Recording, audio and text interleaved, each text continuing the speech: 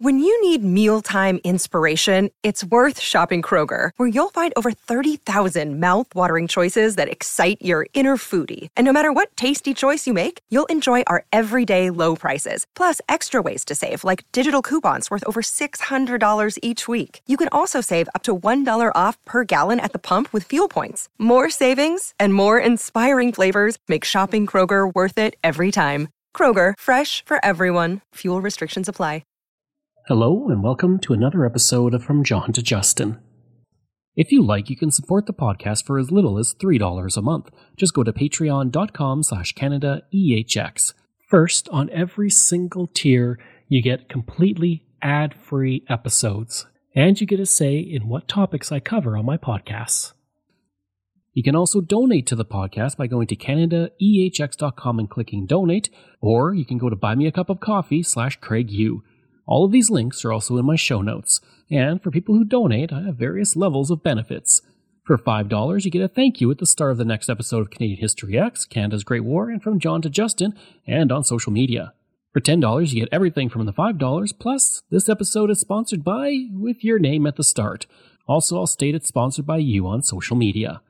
For $20, everything from the $5 and $10, plus a second episode sponsored by you, and promotion of something you're working on. And for $50, everything from the $5, $10, and $20 plus, you get to choose a topic for me to cover on Canadian History X. If you like, you can email me at craig@CanadaEHX.com. You can find me on Twitter. My handle is Craig Baird, CraigBaird, and I'm on Instagram and TikTok, where I put up daily videos about Canada's history. Just go to my username, Bairdo37. And you can find weekly videos on Canada's history on my YouTube channel. Just go to youtube.com/c/CanadianHistoryX. If you want to find transcripts of every episode I've ever done, you can go to my website, CanadaEHX.com. And there's over 700 posts on Canada's history there. I would like to say welcome to 4 new patrons this week: Christy S., Elizabeth B., Tom L., and Robert D. Thank you for becoming patrons. I truly appreciate it. I also want to say thank you to Jonathan D., who left me a wonderful donation. And I will say that all donations and all Patreon support throughout the month of September will be going to the SPCA in honor of my best pal Boris, who passed away a couple days ago. I just want to honor him with something, and I thought this would be a nice way to do it. So here we are, on episode 2 of my look at every election in Quebec's history. And we got another long episode, but I hope you guys enjoy it. And as usual, if I mispronounce anything, I truly do apologize. 1897. 3 decades since Quebec had joined Confederation, it was going through another election, and this one would shift the political landscape of the country, and it wouldn't change until the country was only a few years away from the Second World War. The Liberals were still led by Félix Gabriel Marchand, who was hoping to lead the party to prominence after a poor showing in the previous election, one in which he nearly lost his own seat. The previous 5 years, Marchand had been rebuilding the Liberal Party and raising his profile throughout the province. Known as Père Marchand, because of his seniority in the party, he would speak in public in terms of reason, although he was not known for his fiery speeches.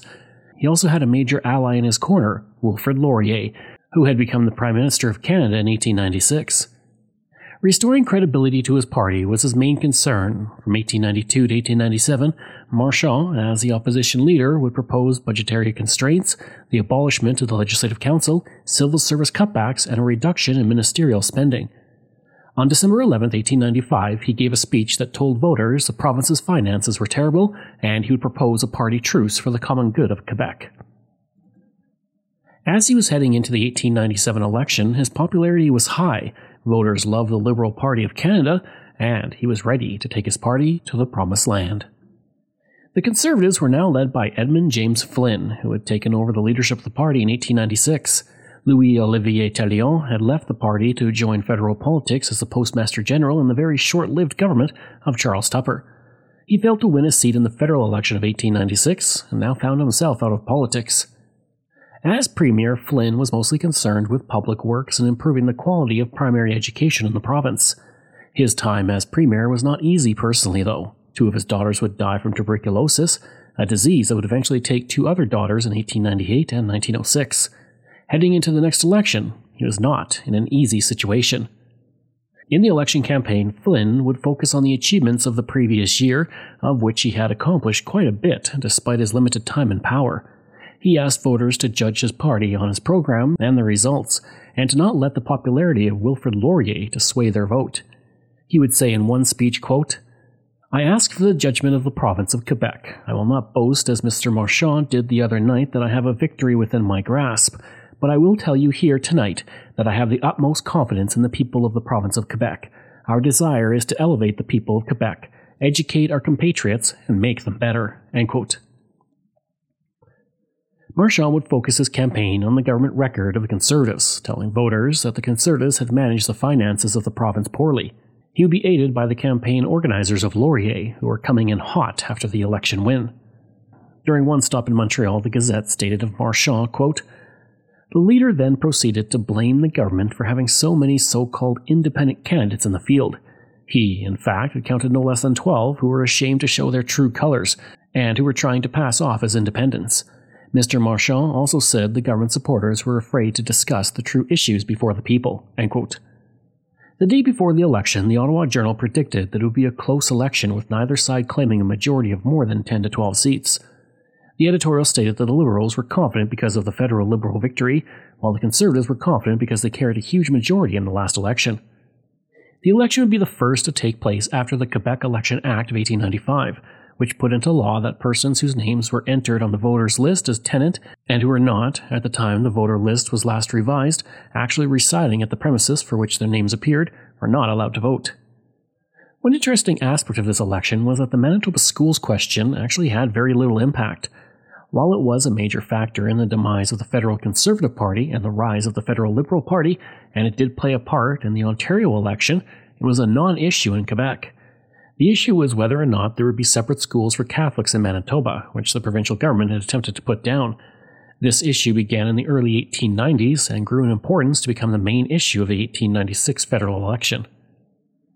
In the May 11, 1897 election, the Liberals scored a landslide victory by gaining 30 more seats than they had in 1892 to finish with 51 for a dominant majority in Parliament.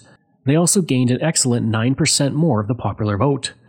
The 51 seats won by the party was the most the party had ever won to that point, 8 more than their highest total of 43 in 1890.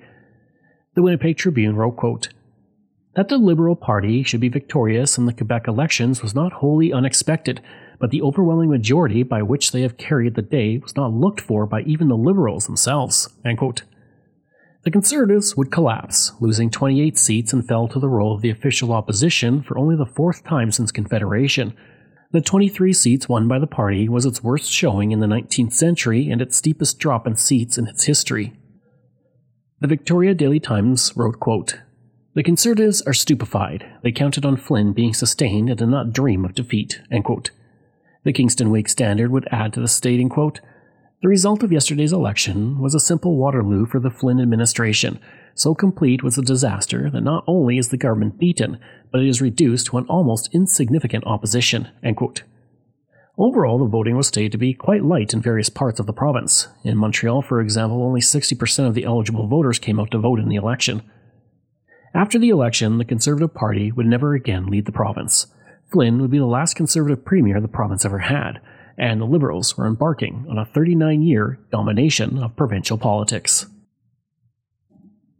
1900. The new century had dawned. Canada was going through a federal election, and Quebec was about to go through one of its own. The previous few years, the government of Marchand had attempted to create a Ministry of Education. At the time, all the education in the province was handled by the Roman Catholic Church, which made Quebec unique in Canada. And while Marchand attempted to create the ministry, the Church was still very powerful in the province. His legislation would make it past the Legislative Assembly, but was defeated in the Legislative Council. Quebec would have to wait 66 years until the Quiet Revolution before there was a Ministry of Education. But Marchand did get the provincial finances under control and was able to record some surpluses thanks to a booming economy. Unfortunately, the strain of the failure of the educational ministry would take its toll on Marchand. His health began to take a turn for the worse, and he would work at a slower pace while trying to get his ministry set up after the first failure. On May 9, 1900, he would present a bill to abolish the Legislative Council and would make a speech stating that those on the council represented private interests only and not the public. Feeling too sick to finish his speech, he withdrew from the assembly. By May, he had stopped working altogether, and in September, he was confined to his bed. On September 25, 1900, he died in the home of his son-in-law. The newspaper wrote, quote, "Integrity is in mourning. Our ancient honor wears the crape of sorrow." End quote. The leadership of the party now suddenly fell on Simon Napoleon Péron. He had been part of the legislature for the previous decade, and surprised many when he was chosen to become the premier following the death of Marchand. The choice had been made by Prime Minister Wilfrid Laurier because of the administration and loyalty to his friend. Then, only a month after he became premier, he was leading the Liberals into the next election, just as the federal election finished. The Conservatives were still led by Edmund James Flynn, who was trying to pick up the pieces of the party after its staggering loss in the 1897 election. An able leader of the opposition, he was handicapped by the popularity of the Liberals and the booming economy that ensured the public was happy with the government. In the election campaign, Flynn would run a campaign that was described as half-hearted and unsuccessful in its attempt to denounce the federal interference in provincial politics, with Laurier choosing the new premier. He also had issues with the election coming so soon after the federal election. The Montreal Star wrote, quote, "Mr. Flynn protests against the elections coming so soon as unjust to the electors who have just had to foot the bill. Mr. Flynn also finds fault with the time of year chosen. The government's objective, he claims, in bringing on the election so rapidly is to stifle discussion." End quote. Flynn would also issue a protest against the dissolution of the legislature and the shortness of notice between the dissolution and polling day, which was only 3 weeks. Flynn would attempt to drum up as much support as he could, touring through the province. The Montreal Star reported on November 16th, quote, "Honorable E.J. Flynn arrived in Montreal last evening in the best of health and ready for the coming campaign. He drove at once to St. Lawrence Hall, where a large number of gentlemen met him. An informal meeting was held at which reports from various constituencies were made. There seemed to be a belief that good organization and honest work would result in a victory for the party under Flynn." End quote. While that may have seemed positive, other Conservatives seemed to know that the writing was on the wall before the election date even arrived. The Montreal Star would write that one Conservative stated, quote, "We are not surprised that the general sentiment among Conservatives inclines strongly in favor of abstaining from opposition." End quote.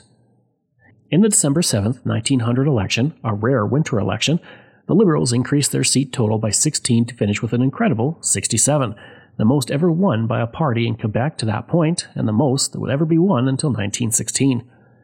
The Conservatives would lose 16 seats, falling to 7, the lowest point for the party to that point, and the lowest amount of seats won by a party to that point in Quebec. It would not be until 1916 that a party would sit with less than 6 seats in the legislature.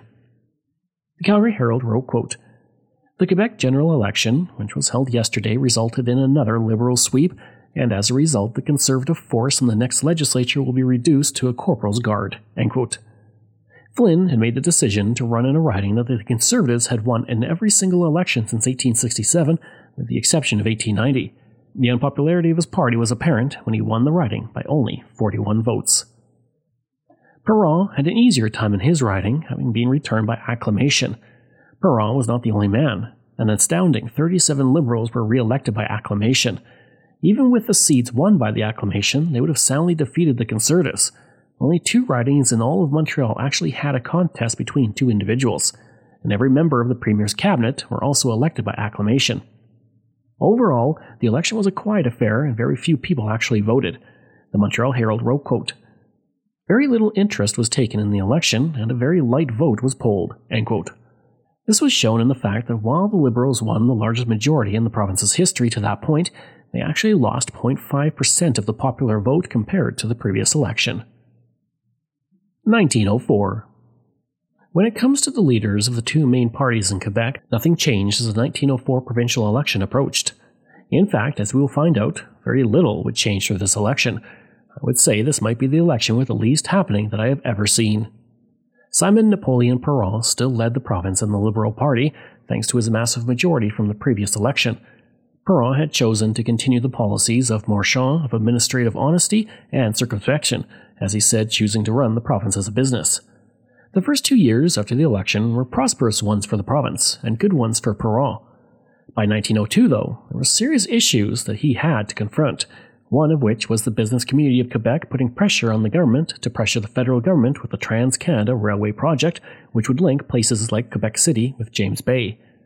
When the government of Wilfrid Laurier stalled on building the railroad and then decided that it would go through northern Quebec and Ontario towards Winnipeg, missing Quebec City, Perron was criticized for not pressuring the federal government more. As the election campaign started, the Conservatives believed that they had little chance of winning, and stated that the sudden election call, which came one day after Wilfrid Laurier won his federal election, was an anti-democratic move to eliminate any sort of campaign since the election itself was only a few weeks later. A general election deranges business, and if Mr. Perron had any idea of appealing to the people this autumn, he should have done so contemporaneously with the Dominion election. It is true he tried the same trick 4 years ago and it succeeded, and there is such a thing as trying a trick once too often." End quote. Flynn would sign a manifesto denouncing the actions of Perron. Flynn also ordered his followers to challenge the legitimacy of the election by abstaining from it. Flynn would also choose to not run in the election. The Regina Leader-Post published, quote, "Mr. Flynn, leader of the Conservative opposition, takes exception to the action of Premier Perron in advising a dissolution of the present time.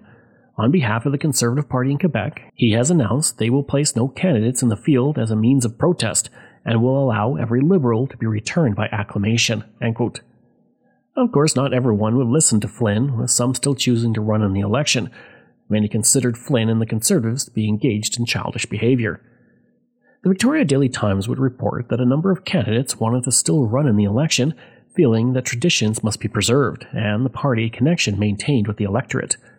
The Winnipeg Tribune would report, quote, "Mr. Flynn's manifesto advising absolute political inaction is not likely to inspire hope or confidence in his following. How does he hope to mend matters if all his supporters follow his example? Is he simply waiting for his opponents, gorged with the fat things of office, begin quarreling over the spoils?" End quote. As can be expected, there was little interest shown in the election, both in Quebec and elsewhere in Canada. Only 2 ridings had any sort of contest, and both of those were between Liberal candidates. In the November 25, 1904 election, nothing changed. Literally nothing. The Liberal Party gained no seats and lost none, finishing with 67 once again, but they would gain 2.2% more of the popular vote. The Conservatives also gained no seats, but lost none, finishing with 7 once again. This time, though, due to Flynn's statement to abstain from the vote, they lost 15% of the popular vote. And while Perron had won another victory, he would face a massive revolt in his own caucus, and within a few months he was out as Premier of Quebec. Flynn, having not run in the election, had no seat in the legislature and would soon resign as leader of the Conservative Party. 1908. After an election that was pretty low-key and, shall we say, boring, 4 years would pass before it was time for another election in Quebec. This time, the previous leaders were gone, and both parties were hoping for some major changes from the last election. The Liberals hoped to increase their majority, while the Conservatives hoped to once again form government. Laumais-Gouin led the Liberals after Simon Napoleon Perron was ousted by his own party in 1905. Soon after winning the 1904 election, internal rivalries within the party started to increase, and Perron stated he would be willing to resign, but would not so soon after the election out of the worry that it would demean him. Philippe Auguste Chaucois and Joseph Amandin Legris accused him of using his own influence to benefit his business interests. Perron, in response, sued them, and they were unable to prove the allegations. Then, on February 3, 1905, 3 ministers, including Gouin, resigned from the cabinet. Perron refused to resign and instead shuffled his cabinet. Then, on February 8, 44 MQPs demanded his resignation. At this point, he knew he was beat, but he would not resign until March 21st. Soon after, Gouin became premier, and Perron was appointed the chairman of the Transcontinental Railway Commission by his friend, Prime Minister Wilfrid Laurier. Within the Liberal Party, Gouin was praised as the successor to Mercier, and Gouin would continue to pressure the government to give his province more autonomy. In 1907, he would ask the federal government to allow him to expand the northern border of Quebec. This would not happen until 1912. Gouin also worked to attract English Canadians to Quebec and American capital to ensure that the economic growth of the province continued. He would also be strict in his control of the resources of Quebec. In 1910, he banned the export of pulpwood cut on crown lands in the province. He then opened a number of pulp mills in the province so the wood would be harvested in Quebec and then shipped to the United States. Gouin was also in favor of prohibition. In 1908, he would reduce the number of places that would serve alcohol in Montreal and Quebec City, while also increasing fees for licenses. On the Conservative side, the party was now led by Pierre Évariste Leblanc. First elected in the legislature in 1882, it was hoped he would lead the party to its former glory after several disappointing elections. After the travesty that was the 1904 election, Edmund James Flynn resigned, since he never even ran in the election. This necessitated a new leader, and Leblanc had served as chief lieutenant for Flynn for years and was seen as the perfect person to replace him. There would be some accusations of shady actions in the election, and F.D. Monk would call attention to the fact that $8,000 worth of whiskey had entered Thetford mines to be distributed to the electors in the area without having to pay duty. Due to accusations of corrupt practices, both Gouin and Leblanc would express their readiness to give a pledge to conduct a pure election, and they would encourage their followers to do the same.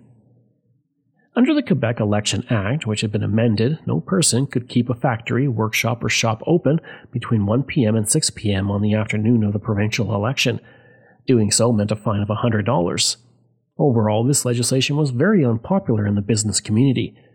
The Montreal Gazette wrote, quote, "There are scores of large factories which simply cannot afford to shut down for half a day whenever a member of the legislature is to be chosen by the constituency in which they are established." End quote. The Conservative Party would be very active in the election, holding meetings across the province in order to drum up support. The Ottawa Citizen reported, quote, "The Conservative Party are very busy now, and there's scarcely a night that meetings are not on the table." End quote. The first big rally of the election was held by the Conservatives at Monument National in Montreal, where 40 of their candidates would be on hand to drum up support on May 18th. Despite this support, most felt that the election was a mere formality and that the Liberals would cruise to another victory. The Montreal Witness wrote, quote, "On broad lines, it appears to us that Mr. Gouin has deserved well of the electors and should be given the confidence. Mr. Gouin has deserved well of the province in many ways, especially in the educational reform to which he has attached so much importance and which he promises even more materially to assist." End quote. In the June 8, 1908 election, the Liberals would lose 10 seats, but still finished with a large majority of 57 seats in total. And despite the loss of seats, the party still had more seats than at any point in the 19th century. The party also picked up 4 more seats by acclamation. Gouin would run in 2 ridings, as was allowed, but he would lose in his home riding of Montreal No. 2, which he had represented since 1897. This forced him to represent the riding of Portneuf. The Winnipeg Free Press wrote, quote, "The net result is that the Gouin government will go back, but will have to face a more larger and stronger opposition, while the Premier will have to return with the worst kind of black eye in that he is defeated in his home riding." End quote. The man who defeated him in that riding, Henri Bourassa, would claim many corrupt practices in the election, including Gouin's faction delaying the list of polling places until just before the election, which prevented Bourassa's workers from notifying the followers where to vote. The Conservatives regained 7 seats to reach 14 seats, a modest showing for the party. It was the first time the party had double-digit numbers in seats since 1897. Le Canada would report, quote, "The Conservative Party remains as badly beaten as in 1904. The Liberals, in spite of the defection of a part of their forces, have gained a brilliant victory. The province of Quebec has anew asserted its confidence in the Liberal Party, which has given it 10 years of honest administration." End quote. Despite representing a riding of Laval since 1882, and despite the fact that the people in his riding threw him a large party in 1907, Leblanc would lose his seat in the election. The result of the election was declared invalid on November 19th, and in a subsequent by-election on November 28th, he once again lost. At this point, Leblanc would leave politics and go back to law. He would do okay for himself, though. He would become the Lieutenant Governor of Quebec in 1915, serving until his death in 1918. An interesting fact about this election is that both party leaders would go on to serve as Lieutenant Governor of Quebec. Gouin would serve from January 10, 1929 to his death on March 28, 1929. 1912. It would be a full 4 years before Quebec residents headed to the polls once again. During that time, Quebec went through some changes when the amount of ridings were increased from 74 to 81, representing the largest jump in ridings in the province's history to that point. Lomé Gouin was still leading the Liberal Party in the province at that point, having won his first election in 1908.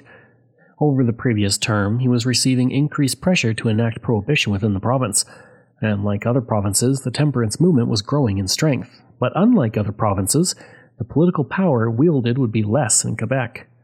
Gouin had changed the provincial voting system prior to the election as well, giving the vote to almost all men aged 21 and over, while eliminating the plural voting that allowed electors to cast a ballot in every riding that they owned property in. And while he expanded the vote, he was highly opposed to giving women the vote. In fact, it would not be until 1940 that Quebec would finally give women the vote in provincial elections. The automobile was also increasing in popularity, and Gouin would form the Department of Highways and begin to put more money into the development of highways within the province. He would also continue his expansion of education in the province, establishing several normal schools to train teachers, and he had teacher salaries raised, and he provided more funding to elementary schools. He would also introduce bills to create technical schools in the province, as he wanted more participation among French Canadians in the economic development of the province. Since Pierre Leblanc had lost his seat in the previous election, he was no longer the leader of the Conservative Party in Quebec. That new man at the helm was Joseph Mathias Tellier, who had been first elected in 1892 to the Legislative Assembly. In 1909, he took over as leader, hoping to guide it to at least more success in the upcoming election. When the election call came in the middle of April 1912, no one was surprised by it, as most felt it was time. The Sioux Star wrote, quote, "The announcement that the local elections for the province of Quebec would be held almost immediately did not come as a surprise to anyone. It was an open secret that an appeal to the people would be made with the least possible delay." End quote. And while Wilfrid Laurier was no longer Prime Minister, having lost the 1911 election, he would come to Quebec to assist the Liberals in their campaign. At one stop in Hull, he was greeted warmly by the crowd. The Ottawa Citizen wrote, quote, "Sir Wilfrid Laurier was received with prolonged cheering. He explained that he had come to the meeting quite by accident. He'd been away in the States and somewhat out of touch with the situation.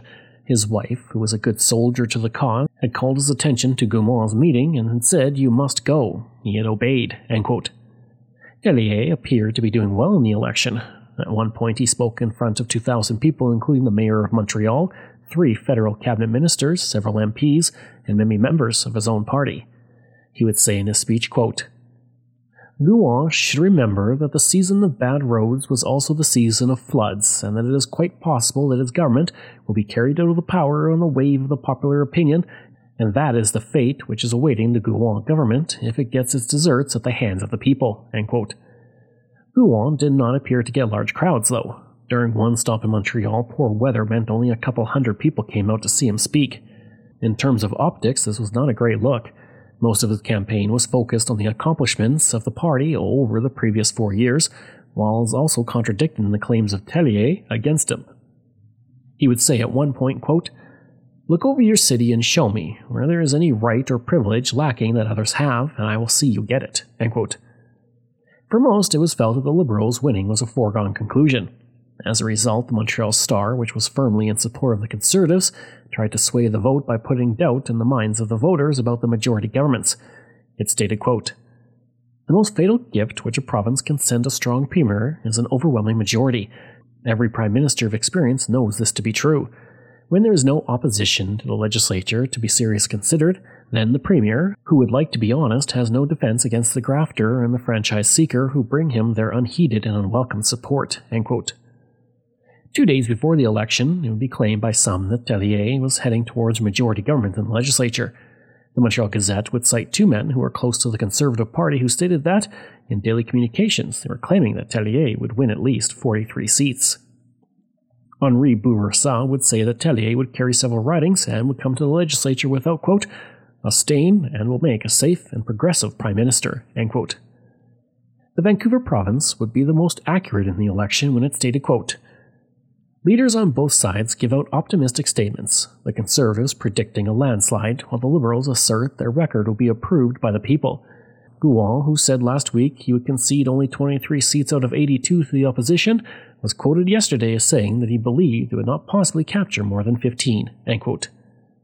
By the time the election day rolled around, there were several libel cases due to mudslinging between the candidates, and most of the lawsuits involved suing for between $900 and $1,000. The Calgary Albertan stated, quote, "All the actions are based on statements made during the previous electoral battle," end quote. In various ridings, parties were shepherding voters to the polls to get out of the vote, which was expected to be low. In Quebec City, there was less enthusiasm, but balloting was proceeding quickly for those who did vote. In the May 15, 1912 election, the Liberals once again continued their dominance.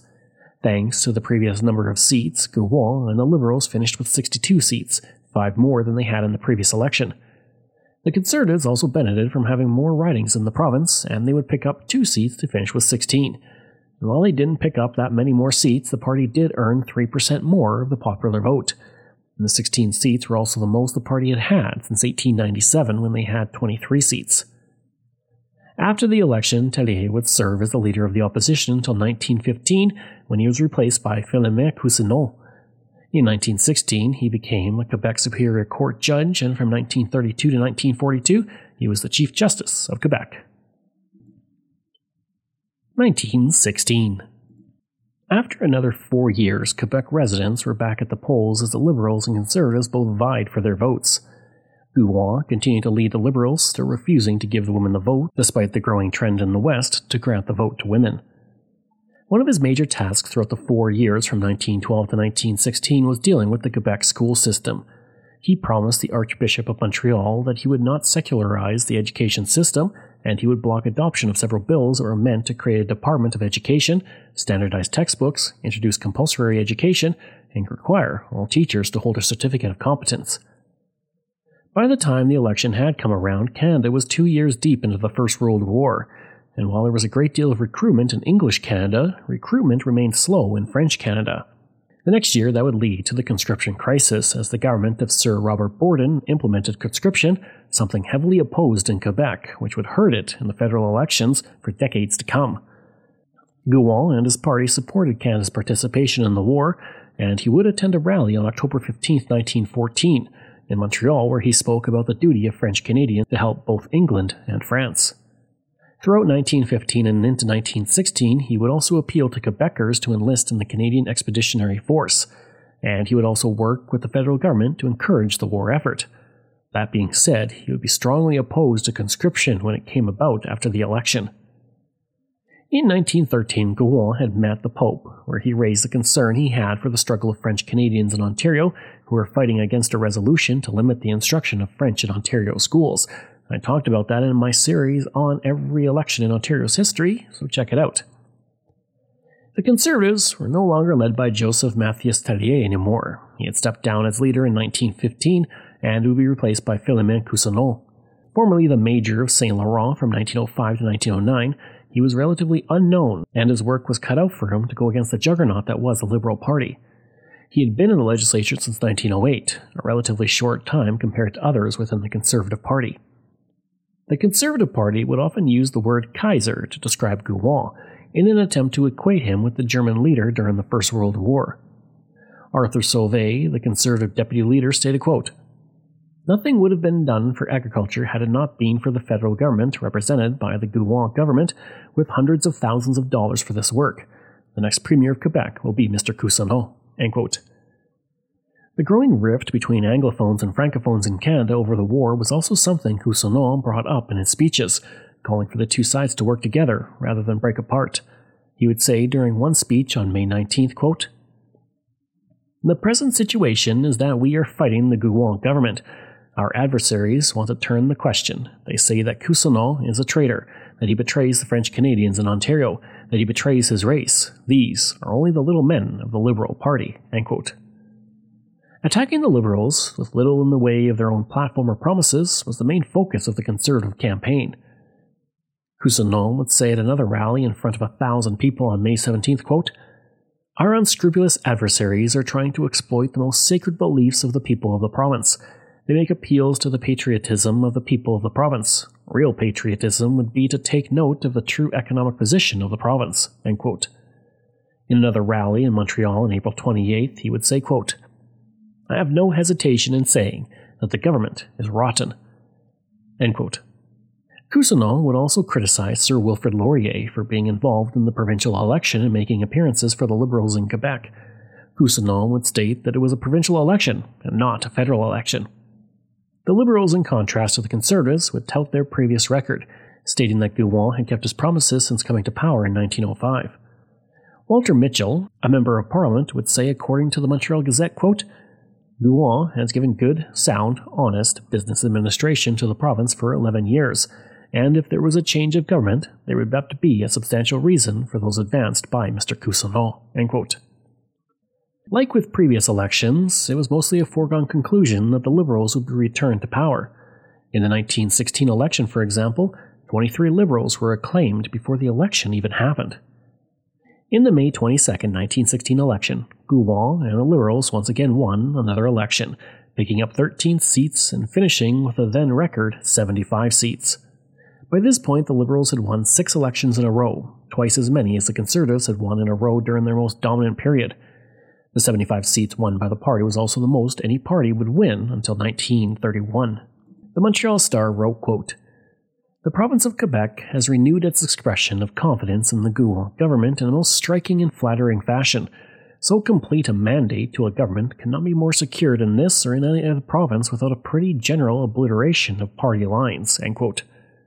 Gouin would say of his victory, quote, "I must say that I am very much satisfied with the results. I cannot say that I am surprised by the number of Liberal members elected because I have learned to know the province, and I felt sure that our administration was approved by the people." End quote. The Conservatives suffered a terrible collapse after making gains in the previous 2 elections. They would win only 6 seats, the lowest the party had won to that point. The Star would continue in its article, quote, "It is unfortunate that the opposition has been left so weak, and opposition is as much an essential part of our system of government as a majority behind the ministry. It does no government any good to be faced by feeble criticisms." End quote. As for Cousineau, he lost not only the election, but in his own riding, ended his career in the legislature. He said on election night that he would seek election in another riding, but it was done at the party leader. As it turned out, he decided to leave politics completely. He would be okay, though, as in 1920 he became a Quebec Superior Court judge. 1919. Gouin continued his dominance in Quebec politics, continuing to serve as premier of the province that he had led since 1905. He had spent the previous years dealing with the growing rift between Quebec and Canada over the conscription crisis. And after Wilfrid Laurier had rejected a coalition with the Conservatives in the House of Commons over conscription, Gouin chose to do the same when he was approached with a similar offer. Gouin was fiercely against conscription, and due to the age of Laurier, who would die only 2 years later, Gouin led the federal campaign for the Liberals in Quebec in the 1917 federal election. Gouin would also allow one of his MQPs to present a notice of motion stating that the province of Quebec would be prepared to accept the breaking up of the Confederation Pact if other provinces considered Quebec's rejection of conscription an obstacle to the development of Canada. When the war ended in 1918, Gouin was at his peak of his power and was highly popular in Quebec. He was even seen as a successor to Laurier, who was in failing health. And due to his popularity, Prime Minister Robert Borden asked Gouin to join his union government, which he refused. In February 1919, Laurier died and would be succeeded by William Lyon Mackenzie King. Maclean's would write of Gouin around this time, stating, quote, "For 10 years he had been uninterruptedly Premier of Quebec with a moral guarantee that he could occupy the premiership by an overwhelming majority until he should be gathered to his father." End quote. Gouin would oppose the federal government's plan to nationalize railways at this time, and he would push for lower tariffs to help the Montreal business community, as well as his powerful friends in the province.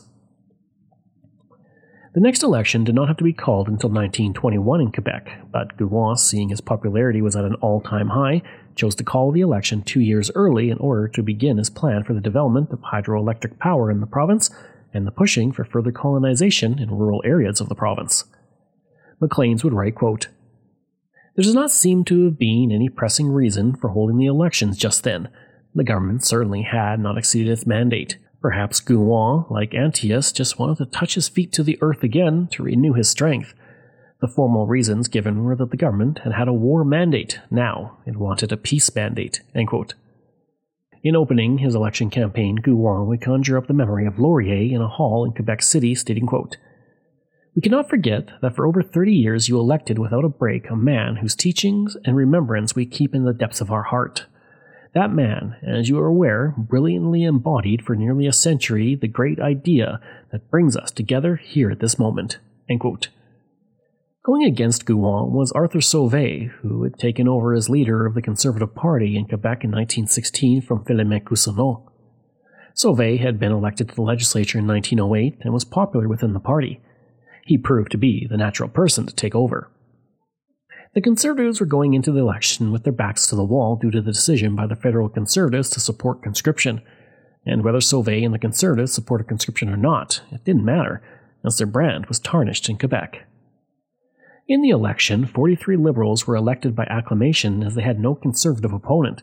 Only one Conservative candidate was acclaimed, and that was Sauvé. The Conservatives mostly campaigned on the principle that the Liberals were exploiting the residents of Quebec, especially with calling the election early. Sauvé would call Gouin an emperor who treated the province like his empire. The issue of the early election would be a contentious one in Quebec in some circles. The Montreal Gazette would write, quote, "The potent objection to a general election is not that it disturbs the currents of business.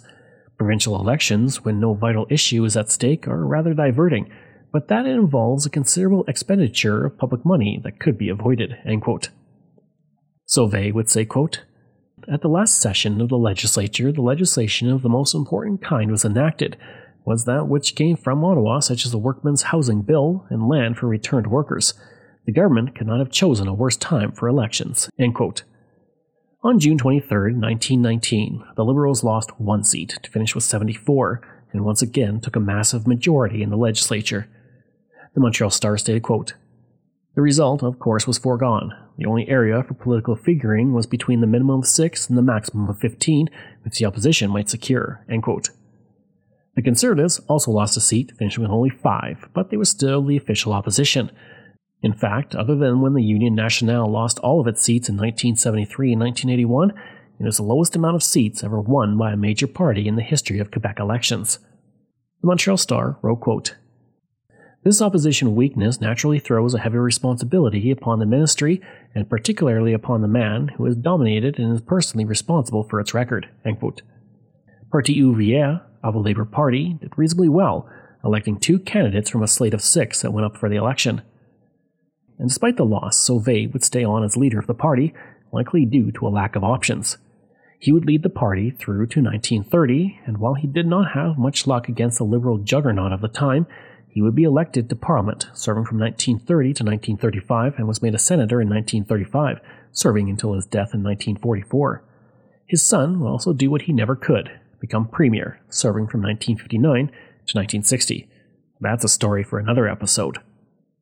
The most shocking part of this election was the decision by Gouin to leave power. He wanted his last election to leave his successor a large mandate, and he had accomplished that. He would serve for one session in the spring of 1920, and then on June 21, 1920, gave a farewell speech. On July 8, 1920, he resigned as premier. In 1921, he was elected to Parliament, and he would serve as the Justice Minister until 1924. He would then be named the Lieutenant Governor of Quebec in 1929, serving for 2 months until his death on March 28, 1929. He currently ranks 3rd among all premiers of Quebec for time in office, but unlike the men who served longer, he left the party stronger than when he came in. 1923. With Gouin no longer the leader of the Liberal Party in Quebec, the role of premier fell to a new man, Louis-Alexandre Taschereau. Taschereau had first been elected to the legislature way back in 1900, and was one of the longest-serving members of the legislature. He was also natural to take over from Gouin, especially considering he had been the Minister of Public Works from 1907 to 1919. As premier, he began to challenge the traditional agrarian society dominance that was prevalent in Quebec at the time, as well as the Roman Catholic Church that held so much sway. He attempted to reform education and the social service, but this was often met with hostility from the church. He was also an advocate for the exploitation of the hydraulic potential of the waterways in Quebec, and saw it as an opportunity to bring in American investment to develop Quebec's potential when it came to industry and stop people moving to the United States. Arthur Sauvé still led the Conservatives and hoped to rebound from the terrible showing for the party in the last election, when his party only picked up 5 seats, the worst in history to that point. Maclean's would write before the election, quote, "There's considerable opposition among the habitants, but the opposition is weak and none too strongly led. Its number is only 5 in the chamber of 85, and leader Sauvé is far from being Napoleon," end quote. The calling of the election caught the Conservatives off guard, which was likely the point for the Liberals. Sauvé would say, quote, "I have little to say for the moment on the dissolution, which really means taking us by the throat. I do not think the Lieutenant Governor would consent to the dissolution," end quote.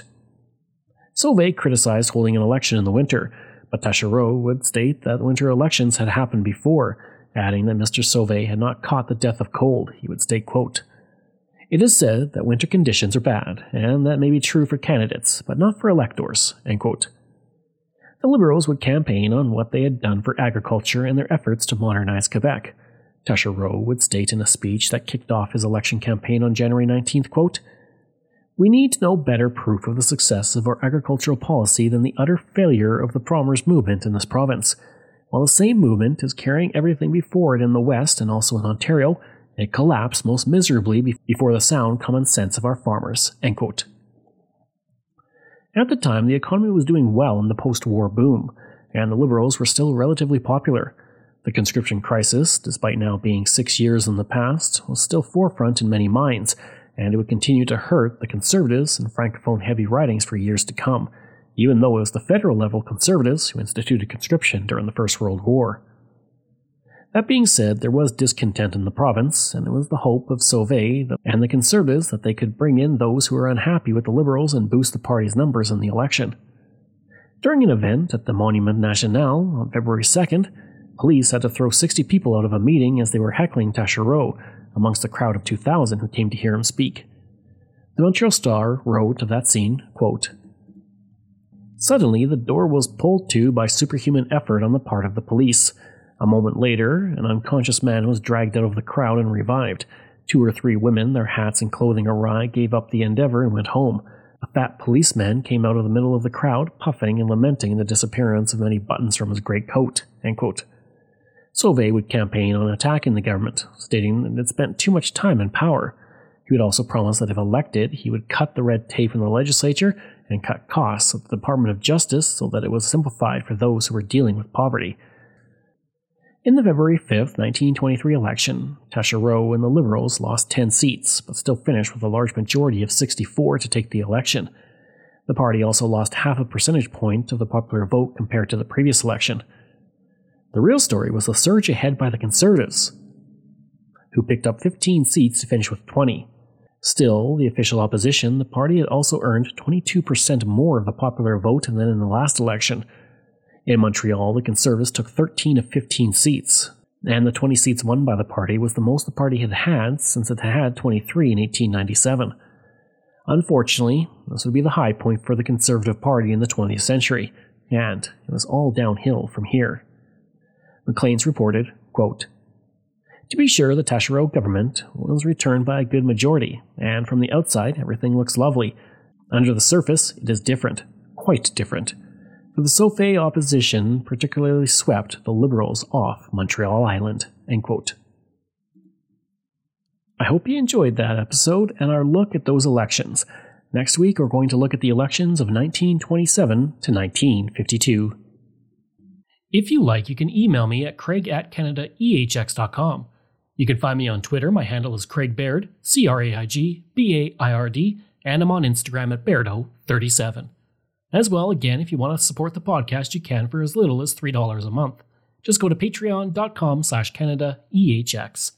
And you can donate to the podcast by going to CanadaEHX.com and clicking Donate. And I also want to thank all of my wonderful patrons. And I apologize if I get any names incorrect. Martin Straish, Sarah White, Tom McMillan, Mike Sullivan, Wendy Mills, Keelan Prignitz, Michael Matthews, Joanna Parker, Jeff Dahl, Vobs, Robert Page, Richard T., Colin Johnson, Jeff Hershey, Kyle Murray, Steve Paikin, Matthew Gartho, Lionel Romaine, Dr. Bob Turner, Randy Hayden, Doug Campbell, Reg W., Deborah Carlson, Francis Helbling, Nixon Rhee, Shannon Marshall, Clinton Martinez, Dimitri Chauve, Aaron O'Hara Myers, Robert Dunseith, Todd Casey, Catherine Roy, Luke S., J.P. Bear, Jason Hall, Phil Maynard, and Iris Gray. Information from Ottawa Daily Citizen, Wikipedia, Montreal Gazette, Montreal Star, Biography, Kingston Week Standard, Halifax Herald, Clinton New Era, Montreal Herald, Victoria Daily Times, Ottawa Journal, Manitoba Free Press, Winnipeg Tribune, Manitoba Semi-Weekly Free Press, Calgary Herald, Sioux Star, Vancouver Sun, and the Calgary Albertan. Thanks, and we'll see you again next time.